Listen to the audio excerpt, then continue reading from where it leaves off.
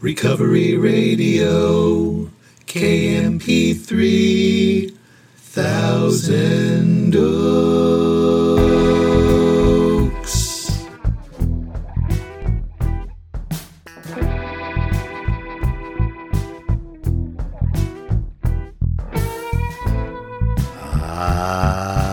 Yes.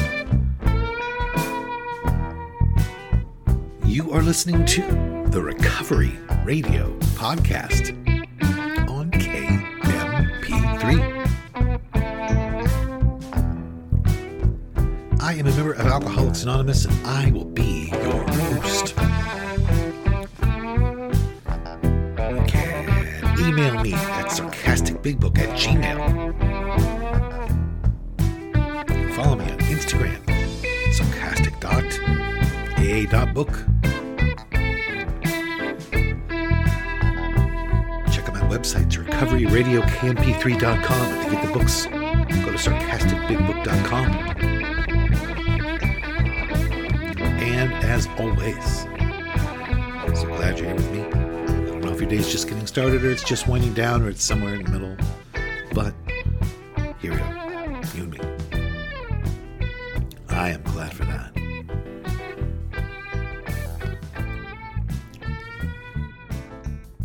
Grateful I have no desire to drink today. I do have... The coffee today is extra good. I don't know why. It's just extra. It's one of those days. It's like when I used to smoke, there was days when a cigarette just tasted so much better than other days. I don't know why. It's one of those days with the coffee. It's just so much better than normal. I don't know why. I'm just going to sit here and drink it.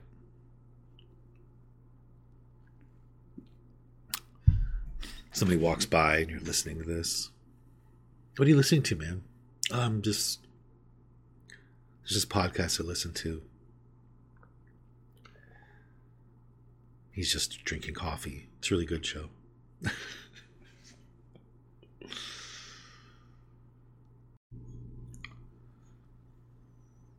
So I grew up in Southern California, and camping had always been a part of my life. Growing up, my parents would take us camping to the beach, these canyons across the street from the beach, across the highway. And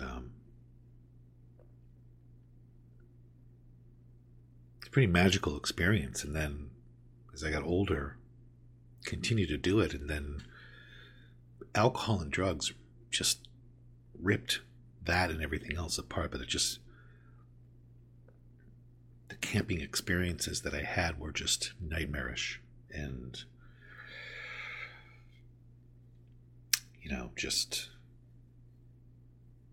drunken, drug fueled, bad memories, terrible memories, terrible. And then when I got sober, I don't remember how sober I was, not that long, maybe, I don't know, months, a few months, 6 months maybe. It occurred to me that I could go camping again and assign new meaning to camping.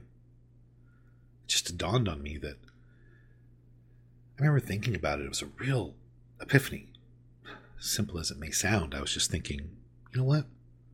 I could actually go camping and just get firewood and invite a couple of friends and get snacks and play the guitar by the fire. I could do that. Incredible. Really? I could do that without alcohol? I mean, alcohol was the center of my life. It was the sun in the solar system. It was a real revelation to imagine doing things without alcohol. So I remember the first camping trip I put together. It was this person I was playing music with, and somebody from my early childhood, and his girlfriend, and his couple in Alcoholics Anonymous. And I know that only because there's pictures of that trip that I have, and I have like 4 photos from that. Back when they were, taking them with a camera. That's it. No phones. And it was so fun that I started to do it a lot. And I remember not that long after that, wasn't sober for very long, but there was a bunch of us in AA who went camping. And I remember the energy. I remember the feeling that I got, that I had, that night had. It was so promising and hopeful and light, and everybody felt so close. I remember we walked down across the street, across the highway to the ocean. It was dark, and I don't know.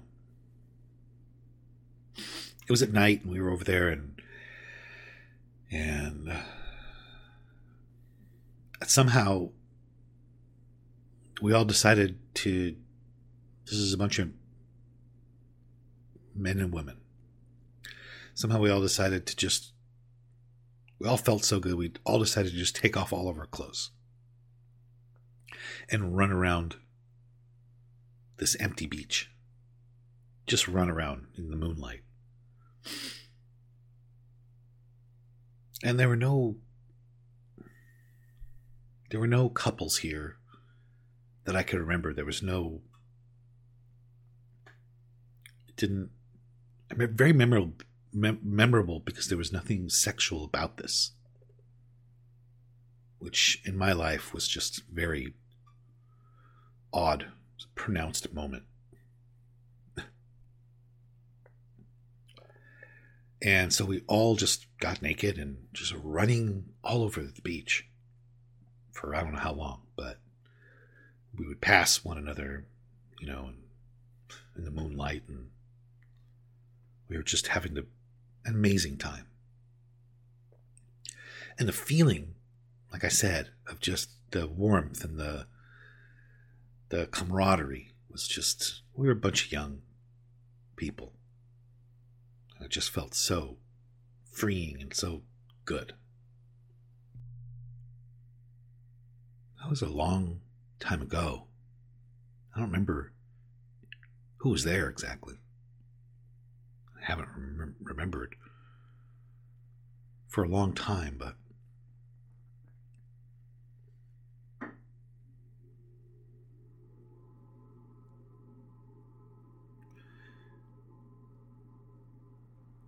it was a very, very important time in my sobriety because I was free enough to be able to start to assign new meaning to everything and decide what things I liked, what things I didn't like, and what things I wanted to keep doing and what things I didn't want to keep doing, and who I was truly without drugs and alcohol.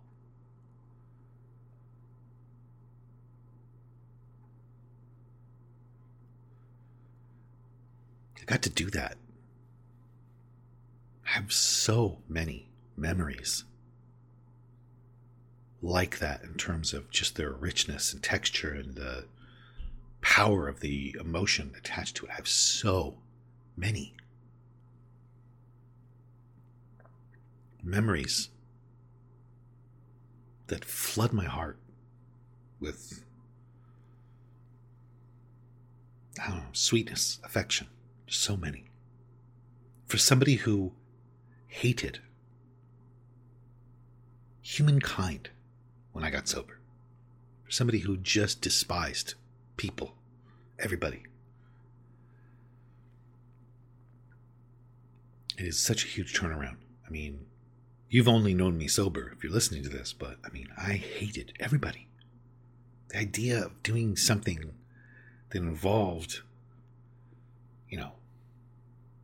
just the use of the word camaraderie made me violently ill. I just did not. I hated the world. I really did. And so it's just incredible to look back on, so many things like that sometimes and talk about it.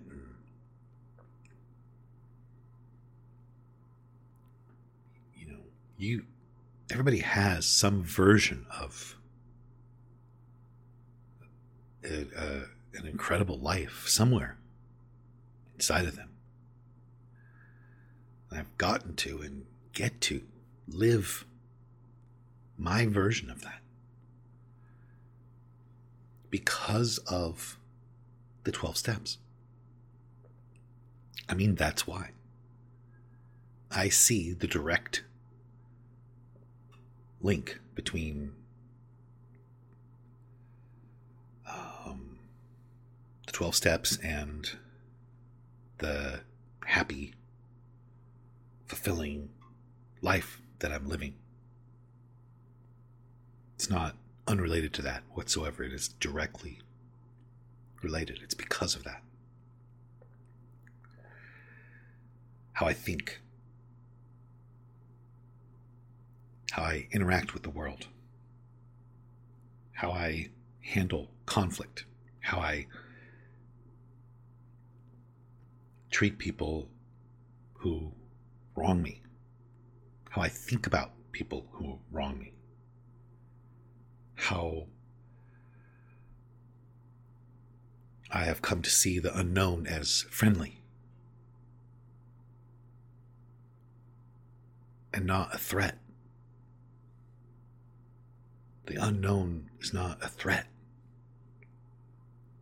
to me anymore. The unknown is actually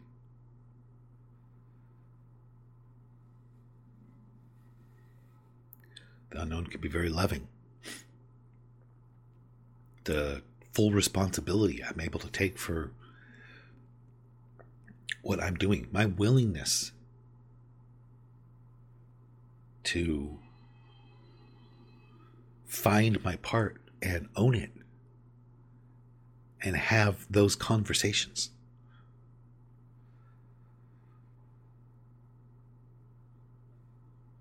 The level of compassion that I feel for other people now.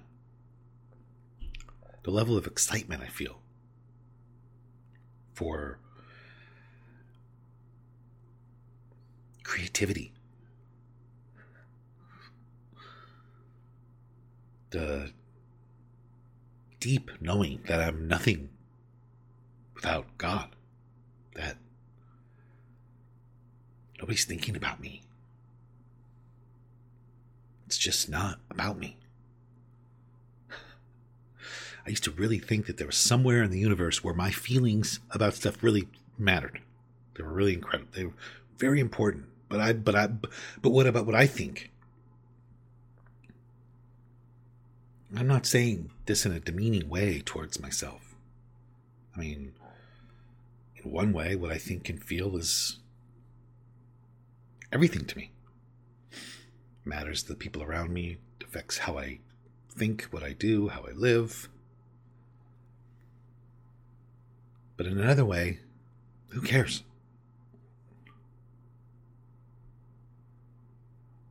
I remember going to meetings when I was early in sobriety and sharing about what was going on with me and really deeply believing that people, like everybody in the room, like really cared about exactly what I was talking about. I don't know what I was talking about. But I know enough to know now that many people in the room are thinking about what they're going to share or what they ate for breakfast or whether or not they're tired and how people are perceiving them. And it's just, that's a real blessing to learn that after you wade through the pain of that. I was just telling somebody the other day that I remember when I got my first commitment in AA and it was over and I had to give it up. I was the literature person somewhere, and I've shared about this on here, I'm sure, but I came the next week to the meeting and the literature was set up. I mean, and I was offended. I was shocked. Isn't that funny? I was like, wait a minute. You don't need me here? This is going to go on whether I'm here or not? That was legitimately painful. How dare you guys have a meeting without me? I was the literature person for 6 months. I took the literature stand out of that cardboard box in that cabinet and I set it up there. You guys think you can just have a meeting with the literature set out like that without me? I mean, this sounds insane to me now to say, but honestly, honest to God, I had to kind of get over that. It's so stupid now. But I really, really was kind of hurt.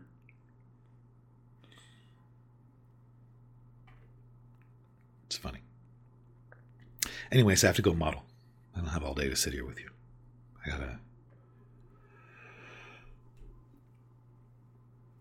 I'm doing something very G-rated today. It's I'm voicing my own character in an upcoming Disney cartoon called Blue Eyes. And it's just this prince with really, really blue eyes and shine like flashlights on everybody he talks to, and I get to voice my own character, so it's kind of cool.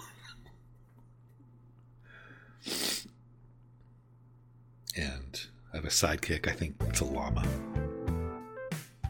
All right, I'll stop. If anybody needs to hear it, I'll say everything's okay. Sometimes people need to hear that.